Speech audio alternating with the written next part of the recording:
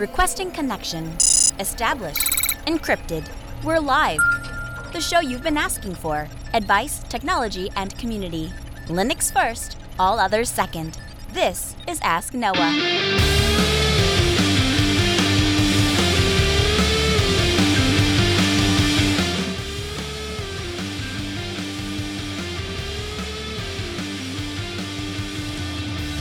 Live from Altispeed Technologies, the Ask Noah show starts right now. This is the show where we came to do all the things on Linux they said couldn't be done and take your questions on how to do the same.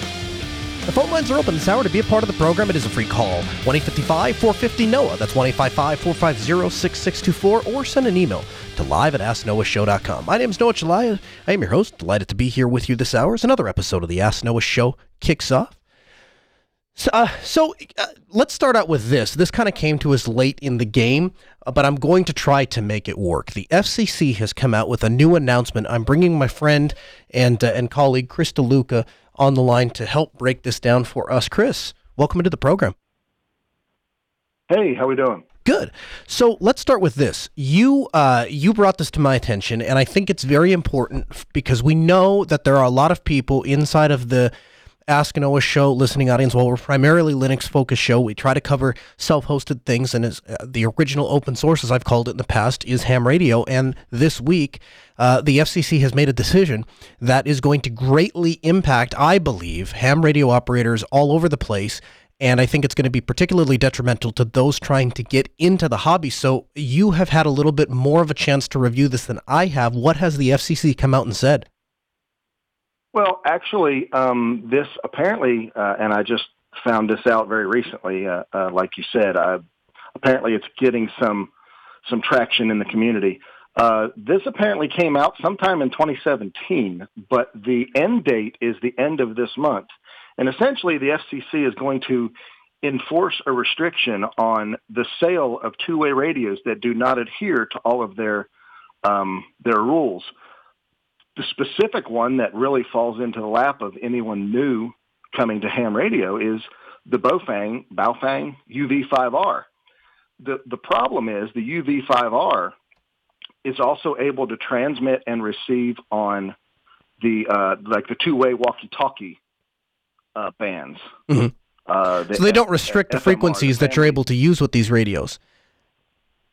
Correct. They don't restrict all the frequencies. For instance, most of your higher-end United States-made radios cannot transmit on fire and police bands. The Baofeng UV5R can.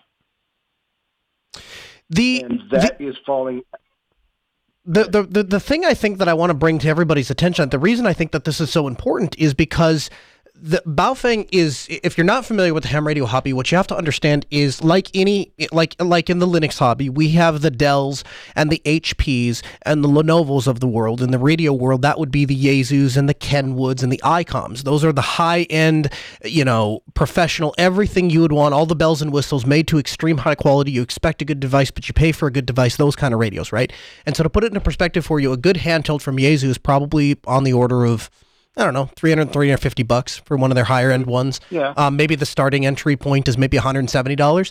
The Baofeng does all of the same things that the Yaesu does, except of course it's not built to the same quality standards. So there are some corners cut. So for example, the display isn't quite as sharp and the buttons aren't quite as responsive and the build quality isn't quite as good.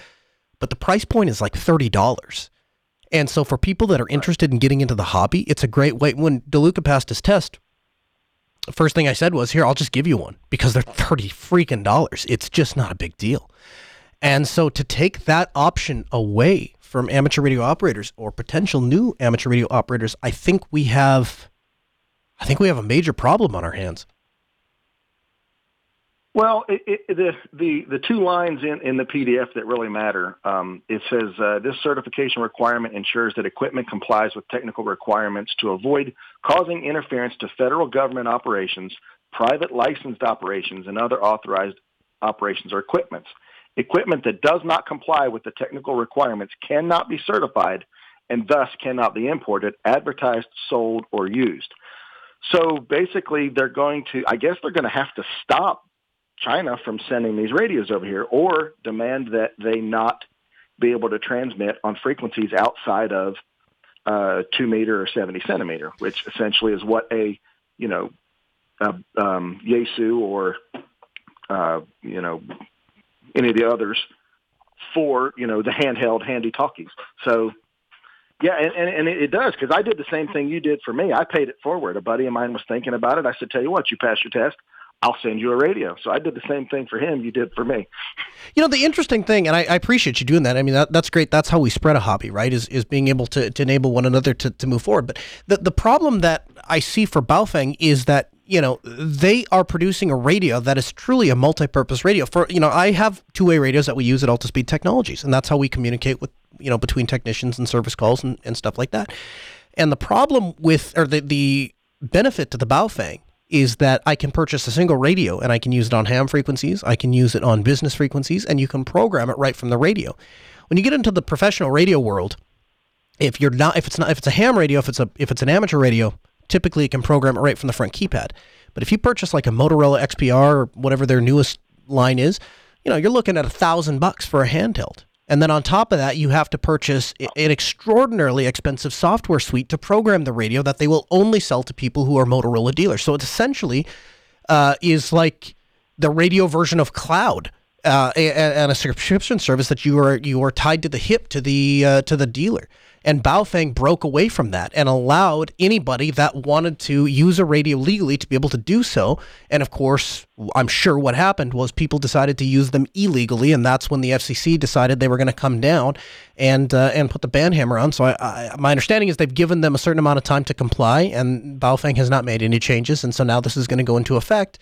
And I'm really sad. I'm sad that we're not going to have those inexpensive radios, and I'm going to purchase a couple of them, maybe 10 or 15 of them, because again, it's going to send me back like $300, and then I'll have some that I can give away. But when those are gone, I mean, that's kind of it. Now we're back to a minimum entry point of $150 again. Well, the how this came to me, again, it's not, and I didn't even see it in the ham radio world, honestly. I saw it in the camping, backpacking. Sure. Dare I use the word prepper world? Because let's face it, and as well as I do, and anyone else in ham, if you have a radio and you're in a life or death situation, you are legally allowed to transmit on any frequency to save your life. Right. With no, and so the preppers, and I'm putting air quotes up, they talk about purchasing these cheap radios, even without a license. Put it in your backpack. If you have it and there's a signal and something happens, you can save yourself. So, that's going to be a downside for those people as well. If and again, this goes into effect at the end of this month. Well, so I guess we'll see. I really appreciate you taking the time to help break this down for us, Chris. It's one of those things, like I say, it doesn't completely tie into anything to do with Linux per se, but it definitely appeals to the rebel in us, the self-hosted in us, the own your own infrastructure in us. And so I would encourage anybody to check out the ham radio hobby, and I'm just disappointed that it's now going to be a more expensive prospect. But I appreciate you taking the time to join us. Absolutely. You're welcome. 855-450-NOAH. That's 1-855-450-6624. Email live@asknoahshow.com. James joins us from Grand Forks. Hey, James, welcome into the program. Hey, Noah, it's great to talk to you again. Same. Say, I'm looking for an easy ticketing system. I guess I am part of a local organization here, and we have an email address, and when somebody has an issue or wants a question, they send an email to the email. That email, in turn, gets kind of distributed amongst other members of our club, and not everybody uses email the same, and I kind of rely upon people to hit reply all so that everybody gets the response, and then everybody is aware that this issue is being handled, stuff like that. And our club is full of people who are non-geeks. And so the ticketing system is really, I'm looking for something that kind of populates a database, I guess, and just provides us a list, and when someone takes care of an issue, we tick it off, and we go about our day. Sure. Do you know of anything like that? So my first inclination is to tell you to check out OS Ticket. And the reason I say to check out OS Ticket is because I have used OS Ticket for a number of years, and I couldn't be happier with it. And I have looked at other ticketing systems, and I've tried them, and I keep coming back to OS Ticket. And the thing I want to emphasize about OS Ticket is this. I originally wrote my own ticketing system. And I wrote my own ticketing system because I felt like I had a better way of doing tickets. And like you, I didn't want something super complex. I wanted to create a ticket. There was a specific set of features I wanted to get out of a help desk system, and I didn't want a bunch of other bloat because it didn't apply to us. We had 4 people I had to communicate with it. And when we first switched to OS Ticket, I was a little nervous. And what I found was you can use OS Ticket with just the create a ticket, reply to a ticket, and allow people to email into like an email address. So we have a certain email address that we give out to clients that pay us for contract support. They can send an email to that email anytime, 24 hours a day, 7 days a week. And what happens is it automatically creates a ticket based on the subject line and the body of that email. And so it's a really great resource for our customers. We didn't use that feature when we first started using OS Ticket. We would create a ticket, and we would document the information. We would close it. And that's the only function we used. And OS Ticket is amazing at getting out of the way. And so there's a lot of other features that we have since started to use. And what was nice was we started with something very, very simple and used it, very cursory. But when we started to look for more additional features, we found that they were already there in OS Ticket, and we didn't have to move to a different system. So for those reasons, I really like OS Ticket. If you open up OS Ticket and you look at the UI and you say, yeah, it's just not for me. I need something more modern. I need something cleaner. I need something more approachable. I would check out Zammad, Zammod, and you can find it at zammad.org, and I'll have a link for you in the show notes. But Zammad, the thing I like about it is structured a lot like Slack. And so if you have other employees that have used Slack, or if you have other people on your team that have used Slack, they're going to feel very at home with Zammad. It has what they call activity streams. And then on the side, they have what they call, their dashboard and their overviews, which are kind of like channels. You'd have to see the screenshot to see what I'm talking about. But I think it does a very excellent job of representing the way that we would design an application today if we were designing a help desk app. But the other side of that is, much like many of the applications we have today, we have removed many of the options that make them flexible and powerful in favor of making them pretty and approachable. And so you have to make a decision. Do you want it to be more approachable and pretty, or do you want the opportunity to expand it to a more robust system if and when you ever want those features? And of course, I can't answer that for you, only you can, but those would be the two I would start. And then if there are some other ones, but I'd be hard pressed to say them over the air because I don't have any real confidence in them, with the exception of OTRS. But OTRS is a very complex system, more complex than OS Ticket. So I don't think it really fits your needs.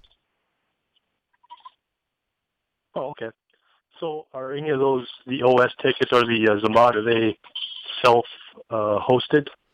Both are self-hosted, both off. Well, I know OS Ticket does. I don't know if Zammad does. OS Ticket offers a paid version that you can, they call it OS Ticket Pro, and they'll host it for you. So it's like a software as a service thing. Zammad does not do that based on my understanding. No, I can't find it anywhere on their site if they do. However, that's where a company like Altispeed Technologies would be able to help you. If you wanted it to be a software as a service kind of a thing, that's the kind of thing that we would do at Altispeed. We would say, sure, we would be happy to maintain that instance for you for a low monthly fee, and you could pay us to do that. So that's another way to approach that problem. But I know for sure OS Ticket has a paid version that you can do, and then you just pay them and you use it as a service, which if you wanted to try it out would be a great way to start. Although both of them, I will tell you, are fairly easy to get up and running. And so if I woke up in your shoes, if you're smart enough to call this program, you're smart enough to spin up a droplet, and then your quote unquote monthly cost goes to like $5 a month, right? Right. I'm a collector of droplets, so I'm pretty confident. Me too. Get it up and running. So. Awesome. But all right. Anyways, that is great. I got a couple of good starting points, so thank you very much. Great. I appreciate your call. 855-450-NOAH. That's 855-450-6624. Corey, welcome into the Ask Noah Show. Hey, Noah. I'm about to be going to a whole different field, and I knew you were talking about Lightworks a while back, and I'm looking at trying to find an open source TV and movie script writing software. I'm at a complete end. Okay. And I've almost decided to stay with Fade In, but I thought I would call you if you had any leads or anything. I know about Tribly, but that software has not been updated since 2012. And so I'm at a complete loss. What was the other software that you said you were familiar but hasn't been updated? Tribly. Tribly, TRLBY? Yeah. That was going to be my recommendation. The only two open source software that actually not even open source, because Fade-In is not open source, is it? It just happens to run on Linux. But the only two, it just happens to run on Linux. Right. I don't know of any. First of all, so having used both Tribly and Fade-In, I will tell you that Fade-In is twice the software that Tribly is. Software license aside. Aside from that, and the other thing that I like about Fade-In is that it runs on Linux and it runs on Android, and so there's depending on where you're at, you can work on that screenwriting stuff.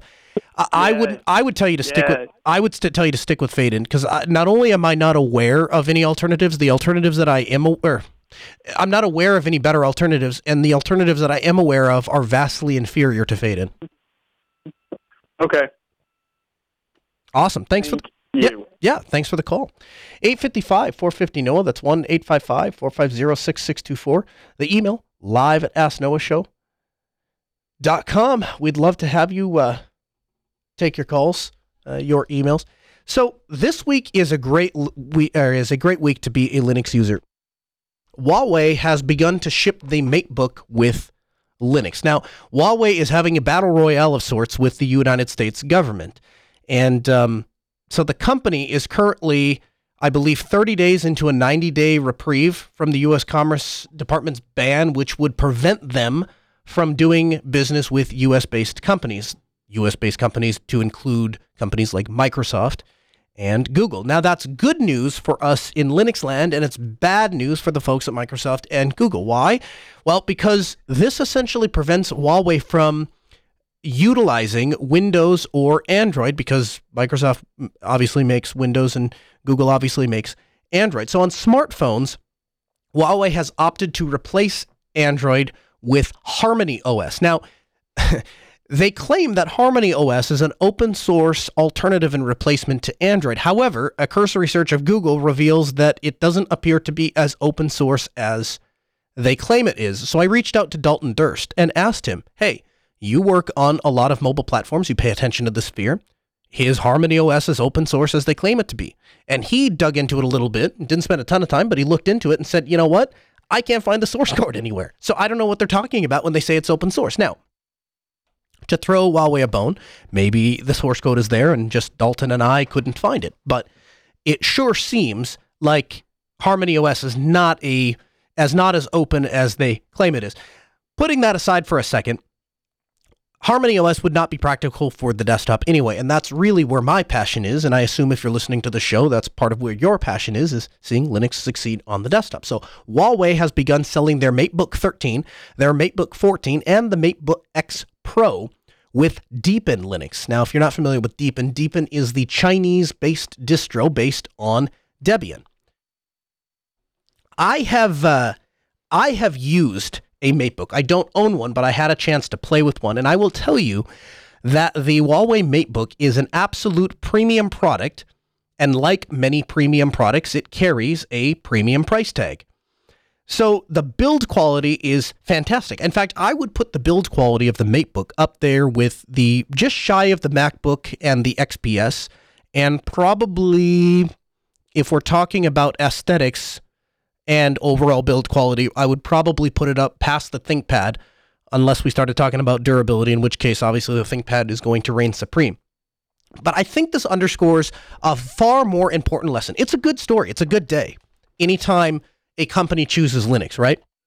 And I think that there are going to be ramifications that are going to follow this story, whether or not the U.S. decides to start doing business with Huawei again, whether Huawei decides to start doing business with Microsoft or Google. I think the quote-unquote damage is done. I just don't think it's damage. I think it's going to be a good thing for us. You know who you can thank for this, though? Do you know who you can thank for Huawei shipping these computers with Linux? Interestingly enough, it's not the Chinese government, it's not the US government, it's not Google, it's not Microsoft. It's the developers. It's the developers that have continued to work on the Linux kernel and continued to work on Linux as an operating system as a whole that provided a very soft landing spot for a company in need. And I cannot stress that enough.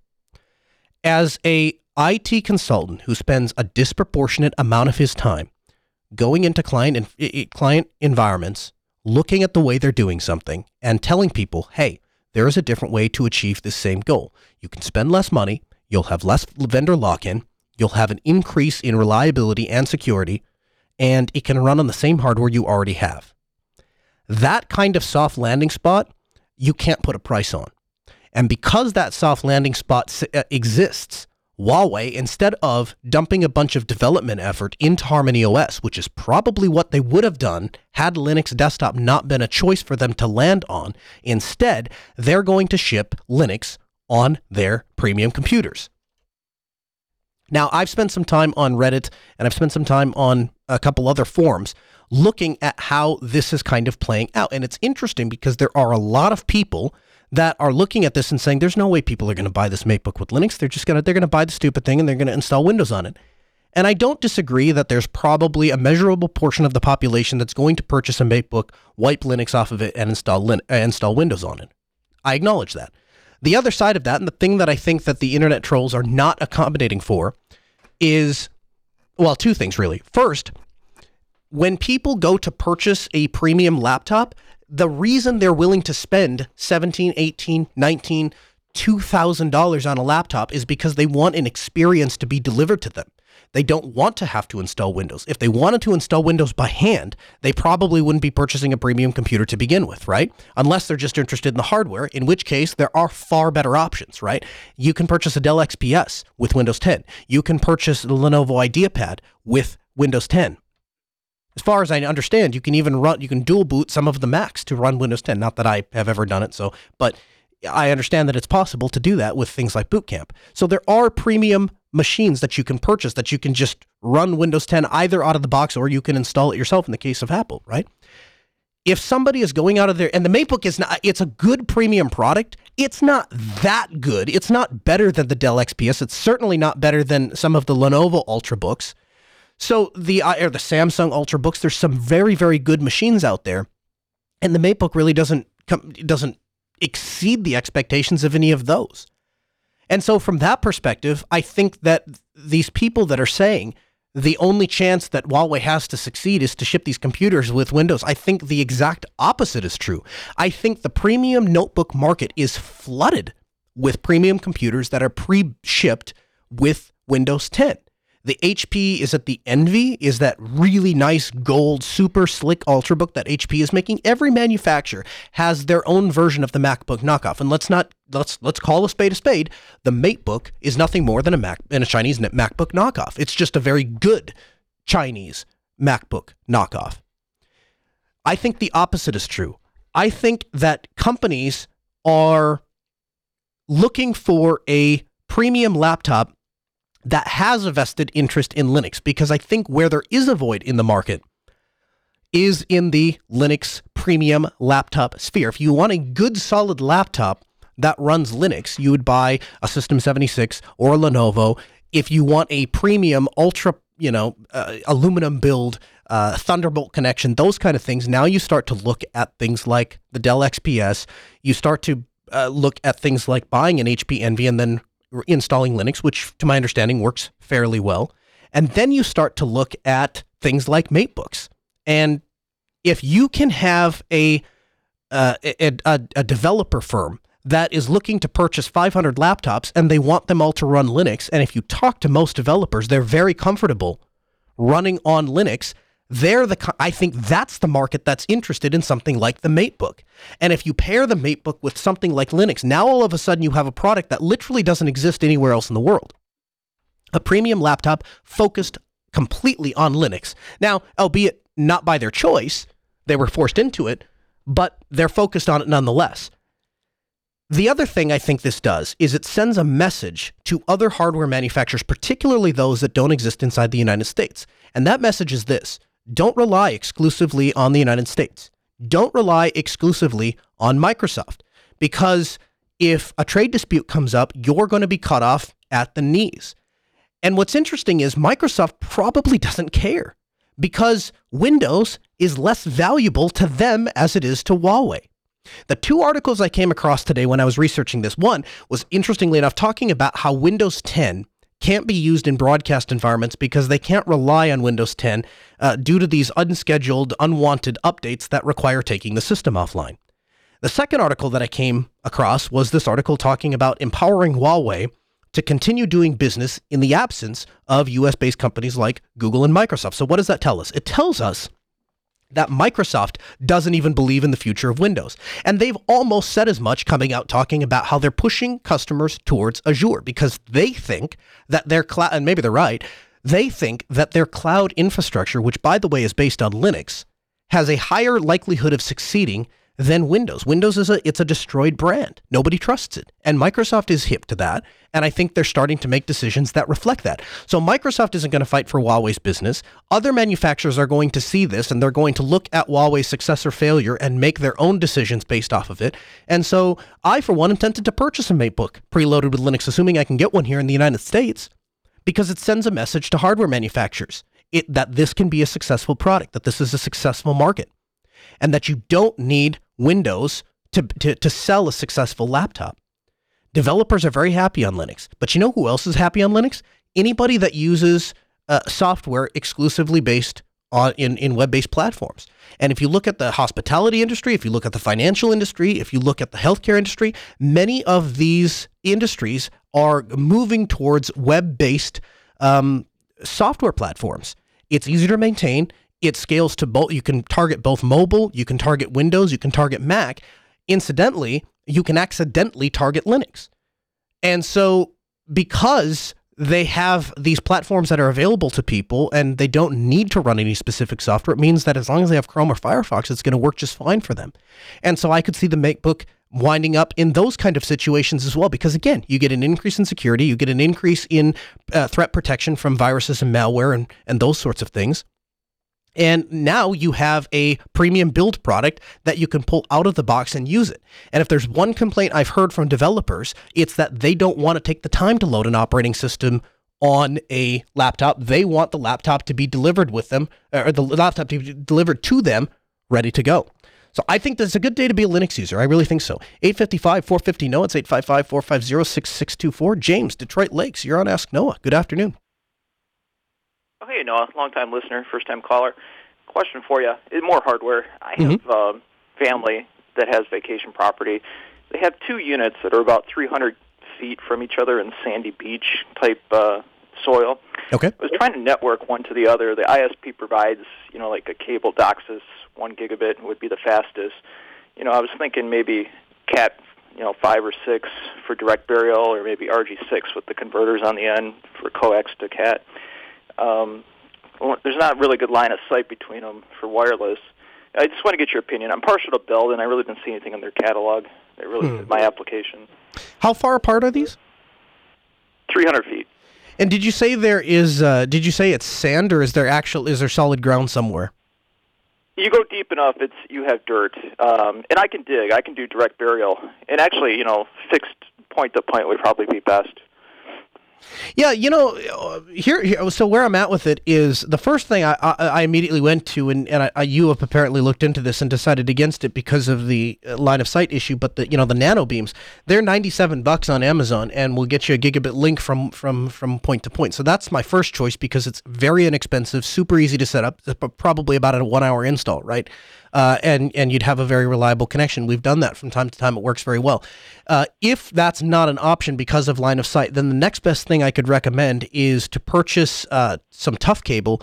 And the nice thing about Tough Cable is it has a jacket that was designed to, withstand tanks from World War II. I mean, the stuff is thick, right? And so it's very, very weatherproof. It also includes a grounding rod inside of it. So there's a little copper rod that runs from one end of the wire all the way through the spool.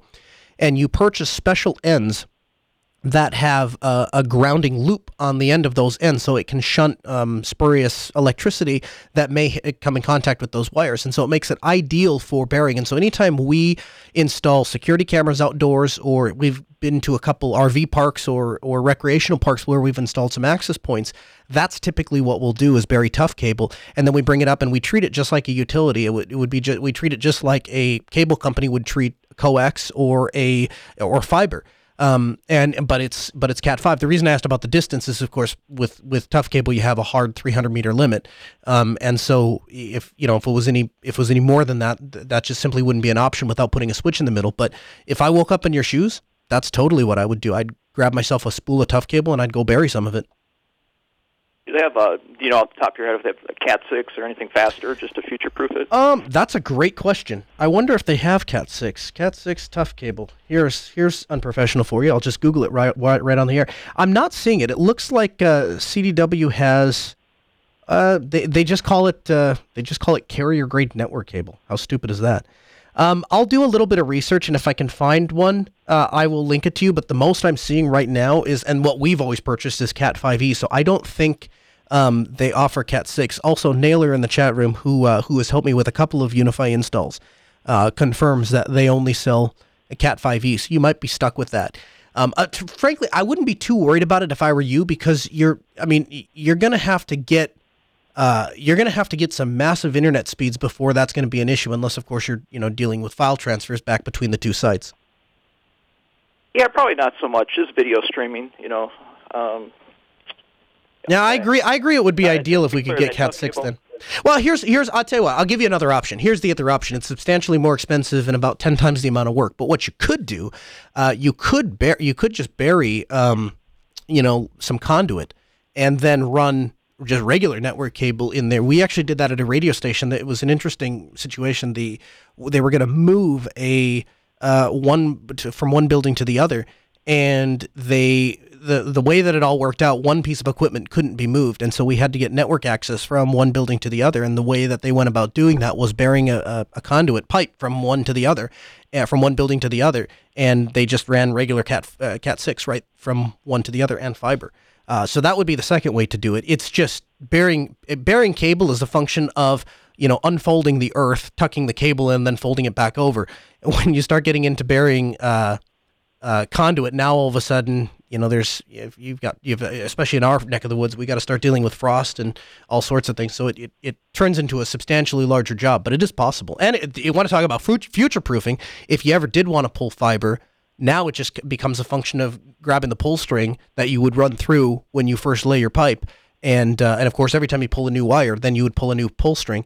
But the as far as future proofing, if you ever decided you want an upgrade to fiber, it's just a function of pulling fiber line and then putting SFP transformers on each end, and you'd be good to go. Okay. No, that sounds good. I appreciate the advice. Yeah, thanks for the call. 855-450-NOAH. That's 855-450-6624. So last week we talked about the Pine phone, and Dalton pointed this out to me last week. He said, the Pine 64 is not a software engineering company. The developer devices that are shipping with a minimal operating system that we use to validate the hardware, nothing more. Pine 64 is a company whose owners have an excellent tie to Chinese manufacturing community, coming together to make hardware for the Linux community who wants to put software on it. So that is to say, it's not my understanding from Dalton's breakdown of that is it's not a feature-complete phone. It's just a piece of hardware that you can load your own operating system on. But guess what I'm very much into the past few months, or past few weeks? Loading my own operating system onto my phone. This Sony Xperia Open device, the thing that I love so much about it is, yes, it comes with Android, so I can use it out of the box if you wanted to do that. But the real advantage there is the fact that you are capable of loading whatever operating system you want onto the device. And to me, that makes it a much more useful investment in technology, because now it becomes very much similar to my Lenovo ThinkPad. I didn't buy a ThinkPad because I wanted a Windows laptop. I bought a ThinkPad because I wanted a high-quality computer. I want to choose what operating system I put on my high-quality computer. I don't want the manufacturer to be thinking about that. I just want them to focus on building good hardware. Now, it would be ideal if I could order that hardware paired with a operating system of my choice. But if that's not practical for any reason, I would prefer they just ship it empty and I will load it with the operating system I want, because whatever they choose is probably not the right one. It's one of the things that I have believed about System 76 customers for a long time, is that when you order a laptop for System 76, and this is changing a little bit, but the vast majority of people that I see running System 76 hardware have reloaded the operating system with the distro of their choice. And to System 76's credit, they're very, very supportive of people who want to load alternative distributions. Now, they're not going to bend over backwards to try to accommodate something that they didn't plan for, but they will make a reasonable effort to ensure you have a good experience. And as you might imagine, if you build a system based on Ubuntu, guess what? Practically every distro under the sun is going to run on it just fine. And they do. So I don't think this is a bad thing. It doesn't dissuade me from purchasing the PinePhone. In fact, if anything, it increases my interest in the PinePhone. Well, this week, I got more good news, because the Pine 64 people are now releasing a smartwatch called the PineTime. First thing I want to point out, Pine 64 themselves says this is a side project, so this is not a high priority for them. And I appreciate them saying that right off the bat, because they prove once again that they get it. They understand how to set expectations for their users, and they're doing a very good job of managing those expectations. The most important thing that Pine 64 is making is their laptop. That's the thing that I think is the most interesting to me. It's also the thing that I find to be most useful for most people. It's also the thing that I think they're capable of doing the best job at, because we don't have a premium ARM laptop. And this is a premium ARM laptop with a very low price tag. So it checks a ton of boxes, and I'm super happy about that. Next important in line after the laptop would be the phone, because again, I still don't believe that we really have a Sony Xperia, not to take anything away from their open devices. It's a premium phone that has a low enough price point, but Sony does not exactly have a open track record. I blame Sony for a lot of the DRM mess that we're in. So, they're doing a good job. I don't want to take away from that, but at the end of the day, I trust the folks at Pine 64 more than I trust the folks over at Sony. I trust the people at Pine because they're involved in the community, and I think that's great. So the second priority, I think, should be the phone, and it is. But then after that, they are saying that they want to enter into the smartwatch realm. Now, this week on Destination Linux, we had a conversation about this, and I was asked point blank, do you think that they are overextending themselves? And no, I don't think they're overextending themselves at all. First of all, I think they've done an excellent job of prioritizing their values. Secondly, I think they've done an even better job of communicating their priorities to their customers so we know what to expect. And I said this last week and I meant it. These guys are the textbook model for how to communicate and set expectations for your potential customers. They don't have a shipping date, but they did release a couple of specs as well as a price tag that you're going to fall out of your seat over. Here's what we know about the PineTime so far. First of all, it's $25. You need a moment to collect yourself? It's $25. To put that into perspective for you, Apple's new smartwatch is $400. So, over 10 times the price of the PineTime. Now, is the Apple Watch going to be vastly more powerful? Is it going to have vastly more features? Is it going to have a vastly better build quality? Probably all of those things. But is it going to be hackable? Is it going to be something that you can play with? Is it going to be something that you can build upon? No. And you know what I found out? All of the people that I know that purchased a Pebble were very happy with that watch. How Pebble couldn't make that business model work when they had a successful crowdfund, they had a loyal following, they had people that were interested in the product, and they still couldn't make it work is beyond me. But I think this is going to be the next replacement of the Pebble. In fact, I think it's a perfect replacement for a Pebble. It's the perfect smartwatch for somebody who wants to tinker, somebody who wants to play. If you want a perfect device right out of the box, maybe this is not the watch for you. But you know what? I'm not really interested in a perfect watch out of the box. I'm kind of interested in something that I can play with because I don't really take smartwatches seriously, if I'm being honest with you. I have enough problems trying to focus my attention and getting notifications from my laptop and my smartphone. I don't need an additional device to start, giving me information. The second thing is a privacy aspect, right? Pine 64 because they are deeply involved in the community and because they've been so open and transparent, I completely trust them with my data. And so if they design a watch, first of all, we know it's going to be open source. And so we're going to be able to audit the code. But above and beyond that, I actually, even if they shipped it with code, I would trust whatever code they put on there. One, because it's open source, but two, because they have been so open and honest and transparent about what it is they're trying to accomplish here. And so I'm not giving them a free ride on any of this. Frankly, I'll be honest with you. I'll be the first person to say I think a $25 smartwatch is a tough sell. I think that's a really tough sell. I think there's a boatload of engineering that is going to go into this, and I understand that they're using a pre-built chassis, but still, there's a boatload of engineering, there's a boatload of software engineering, there's a boatload of marketing that is going to go into making a smartwatch, and I think at $250, this would be a fantastic deal, and I think probably a far more sustainable business model for them. But you know what? I will give them a pass. I will give them the benefit of the doubt and see if they can bring a $25 smartwatch to the market. If they can pull it off, it will be a miracle. And you know what? If they can't, hey, you know what? They said it wasn't a high priority, and they said they were going to give it a shot. And if it ends up being $250, I would still buy it because I appreciate the fact that they were honest and open about it. But going off of what Dalton told me last week, this is going to be the watch for hackers to have, right? Because we have a phone from them that is the phone for hackers to have. Here's going to be the watch that is going to be for hackers to have. Now, here's what we know about it so far. It's going to come with the 20 millimeter band. It also is going to include a heart rate monitor, and it is going to include a charging dock. The charging dock alone, I bought a charging dock for my Sony Xperia so it can sit up at night at my bedstand so I can just set it down on a charging dock rather than having to fish around for a cable. And the charging dock alone was $29. So if I can get the smartwatch along with the charging dock for $25, I've practically given the thing away. And every one of you better get out there and buy it. I know I'm going to. $25, anybody can afford $25. In fact, assuming this makes it to market, because again, they're open and honest about the fact that it's a low priority. Assuming it makes to market, I'll go as far as to say we're going to buy 5 of them and we'll give them away here on the air. Or 4 of them. We'll spend $100. We'll give $100 to them and we'll give them away on the air to people because I think it's a cool product. And I think it's something that you guys would absolutely love. So go ahead and check out the Pine Time from the Pine 64 people. An article I don't want to spend a lot of time on because there's really not a whole lot here. We don't know a lot yet. But the next version of CentOS is about to be released. September 24th.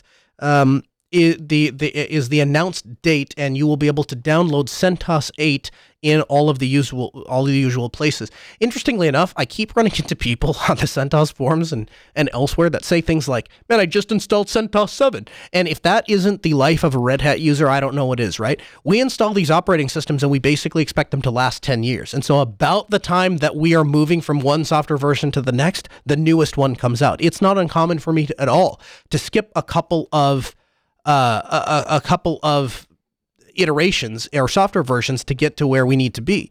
And so I routinely still come across some RHEL 5 installations, and we bump them up to 6 and then 7. And now it sounds like we're going to be able to do that with 8. So kudos to them for following just a couple of months shy of Red Hat. CentOS 8 is going to be pretty cool. And if you missed it, go back and listen to some of our Red Hat coverage back in May. We had a chance to head out to Red Hat Summit and chat with some folks from Red Hat, and they did an absolutely fantastic job with RHEL 8. It's a great release, and so I expect nothing short of an amazing release for CentOS as well. Mozilla is at it again with what they're calling the Firefox Private Network. And it started as an add-on, then they not discontinued, but then they revamped it, and they started a test pilot program. Quote, the Firefox Private Network is an extension in which it provides a secure encrypted path to the web to protect your connection and your personal information anywhere and everywhere you use your Firefox browser. Now, there are many ways that you use your personal information and your data can be exposed. Online threats are everywhere. Whether it's through a phishing email, a data breach, you may often find yourself taking advantage of the free Wi-Fi at the doctor's office, the airport, or a cafe. There can be a dozen people using the same network, casually checking the web, getting social media updates. This leaves your personal information vulnerable to these people who may be lurking, waiting to take advantage of the situation to gain access to your personal info. Using the Firefox Private Network, this helps protect you from hackers lurking in plain sight on public connections. Now, I want to stop right here and just say, a properly configured Wi-Fi network should limit, not eliminate, but should limit the attack vector. If you're doing proper client isolation, that means on the network side itself, there aren't a lot of attack vectors, okay? The attack vectors that remain are in the fact that you are sending data wirelessly, and if you're using a pre-shared key, that means everybody's using the same pre-shared key unless they've updated to WPA4, which is a whole nother mess. But that's where the big vulnerability comes in Wi-Fi, and as Bo Weaver will tell you, a security expert we've had here on the show, it's pretty simple to spoof an access point. So I want to be clear. I don't really think that the problem is in the network stack. I think that certainly there are some coffee shops that are not going to use best networking practices, but I'm far more concerned about the security of Wi-Fi itself than I am the actual data traversing the network, right? Vast majority of sites are using SSL. And a lot of us are using VPN technology in addition to that. So I'm not exactly sure who this is targeting, but, well, actually that's not true. I do know who this is targeting, but I just think it's a limited set of people that it's targeting. Now, the key features of Firefox Private Network are protection on public Wi-Fi access points. They say whether you're waiting in your doctor's office, the airport, or working from your favorite coffee shop, your connection to the internet is protected. The internet protocol address, the IP address is hidden, so it's harder to track you, your IP address, and then they explain what an IP address is. But this idea is that you're funneling your traffic through essentially a Mozilla proxy, and then they are going to funnel that traffic back out to the internet.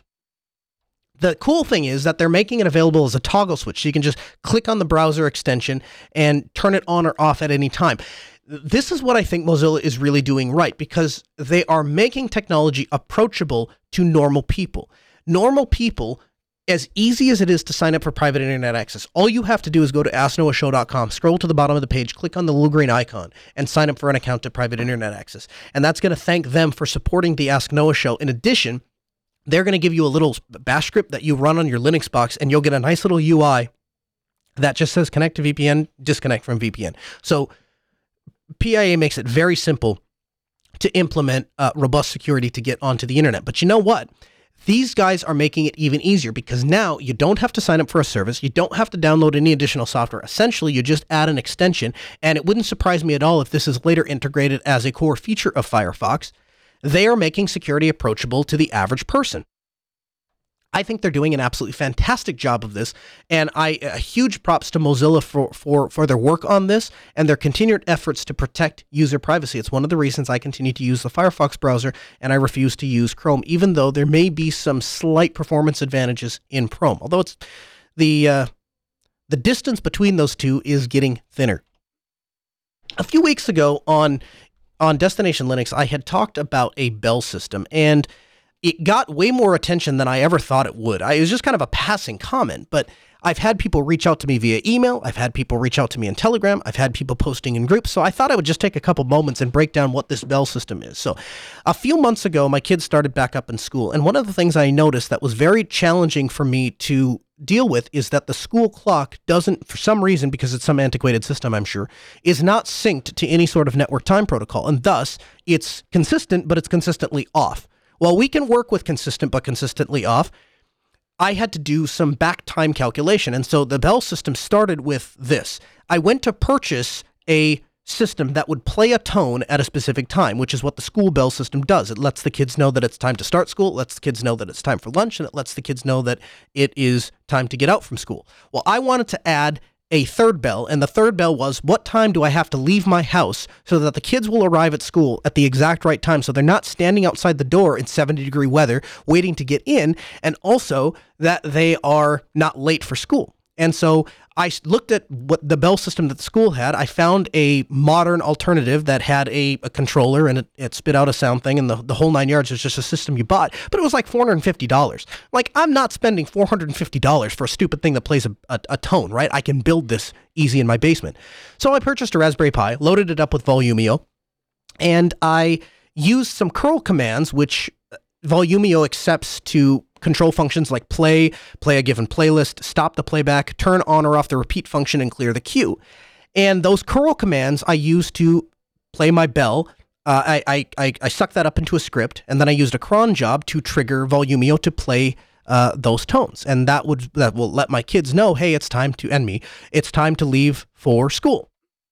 Well, after using that for a couple of weeks, I realized that this can actually be a far more powerful tool, because one of the things I'm notoriously terrible at is I have a very busy day, and the only way I can get through my busy day is by following a time schedule to the T. Now, at work, we have a ticket system and a scheduling system, and so service calls are booked in specific, 2-hour time increments, and so it becomes very easy for me to know when I have to leave a service call to go to the next one. Whether we're done or not, I have allotted you this much time to fix your issue. If it's bigger than that, I either have to get another technician to go to my next service call and I'll stay here and fix it, or I'll have somebody else come pick up where I left off and I'll go to the next one. But one way or another, I have to move on or the whole day gets thrown out, right? And we've gotten very, very good at being able to estimate this is going to be a one service call, or this is going to take the whole day, or this is going to take the whole week. We're pretty good at that.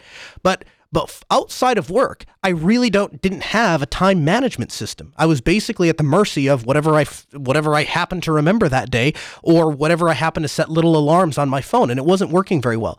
And so what I did was, I downloaded a very subtle tone, instead of just a loud, obnoxious single tone like the school uses, a nice little chime. And I used the set volume feature to be able to play that nice little chime at specific times. And so I set a time to wake me up in the morning. I set a time for me to get in the shower. I set a time for me to get out of the shower, because typically that's my thinking time. That's my time where I kind of compose my thoughts and get ready for the day, is while I'm in the shower and I think about that. The problem is, oftentimes I drift out and all of a sudden I look up and I'm like, oh man, I'm 20 minutes later than I thought I was going to be. And so I like a reminder for that. I like a reminder to let me know, hey, it's time to take the kids out to school or to pick them up. And so we've incorporated these little subtle chimes throughout our day inside of our house, and through using Volumio, and it works very, very well. And I found it to be one of the most awesome things I've ever done in my life to improve productivity. And I like I said, I just casually mentioned it, and people have been asking me about it. So what I'm going to do is I'm going to include the curl scripts that I am using. They're very crude, but I'm going to include them in the show notes this week at podcast.asknoahshow.com. So if you want to set something like this up, or you're interested in seeing how I do it, of course, it can be extended beyond a simple tone system, right? You could use it to script various playback for music, or you could write an entirely different app to control Volumio, or control Volumio from a command line. So your imagination is really the limit. One thing that I want to point out, though, that I ran into is there's no way currently through the UI to schedule it has an alarm function built into Volumio, but you can't have the Volumio alarm function play a given web radio station or a given stream. Well, that's really unfortunate to me, because the radio station that I work at does an excellent job at a morning program, and I like to listen to it in the mornings. And so in the past, what I've had to do is I just open the web UI and I manually start that playback stream, and that's what I listen to when I'm in the shower and getting ready for the day. Well, I wanted to automate that process, because it's the same station I listen to every day, and I want it to turn on when I get up, and then I want it to shut off when I leave the house, so it's not just blaring for the rest of my family while I'm gone. And I couldn't find a way to do that in the UI. So I dug under the system, because again, Volumio running on a Raspberry Pi, you can just SSH in. So I SSH'd in. You do have to enable that through the UI. But I was able to find the data directory, and inside of the data directory, I found the playlist file and noticed that the playlist file is very similar, if not identical, to the web radio files which control the streams. And so I just copied the web radio that I wanted, the stream that I wanted to use, into a playlist file and named it KNOX playlist. And now I was able to go back into Volumio, and when I fire that playlist, it plays the radio station that I wanted to hear. Well, now that I had a playlist, I can command a playlist to play based with the curl commands. And so I use a script to play that web radio. So the tone plays to wake me up in the morning, then it turns on the radio, plays for 15, 20 minutes, whatever. And then when it's time for me to actually get out of bed and start my day, it plays another tone to remind me, then returns back to the radio, and it kind of goes back and forth. The nice thing about these curl commands is they allow me to stop the playback, clear the queue, turn off the repeat function, load the tone, increase the volume so that it's loud to actually wake me up, play the tone, then shut back off the tone, and return to listening to my stream at a reasonable level. So I'll include that script. Check it out if you're interested. I think it's pretty cool. Also, inside of Grand Forks, I noticed I had 2 different calls from people in this area. I want to make you aware of an event that is happening, Software Freedom Day, and we are going to be hosting one here right in Grand Forks. It's going to be over at Gamble Hall at the moment, The plans are subject to change if for any reason we have to change them. But right now, it's at Gamble Hall. You can learn more at softwarefreedomday.org/map. Our event is registered there. We'd invite you to come out. We'd invite you to get some experience. We're going to have a bunch of cool things there. I'm going to have my Sailfish OS device there. I'm going to have a bunch of laptops running Linux. I'm going to have a couple different Linux servers that we use. I'll probably have things like a Volumio system. I'll have a Raspberry Pi loaded with Kodi.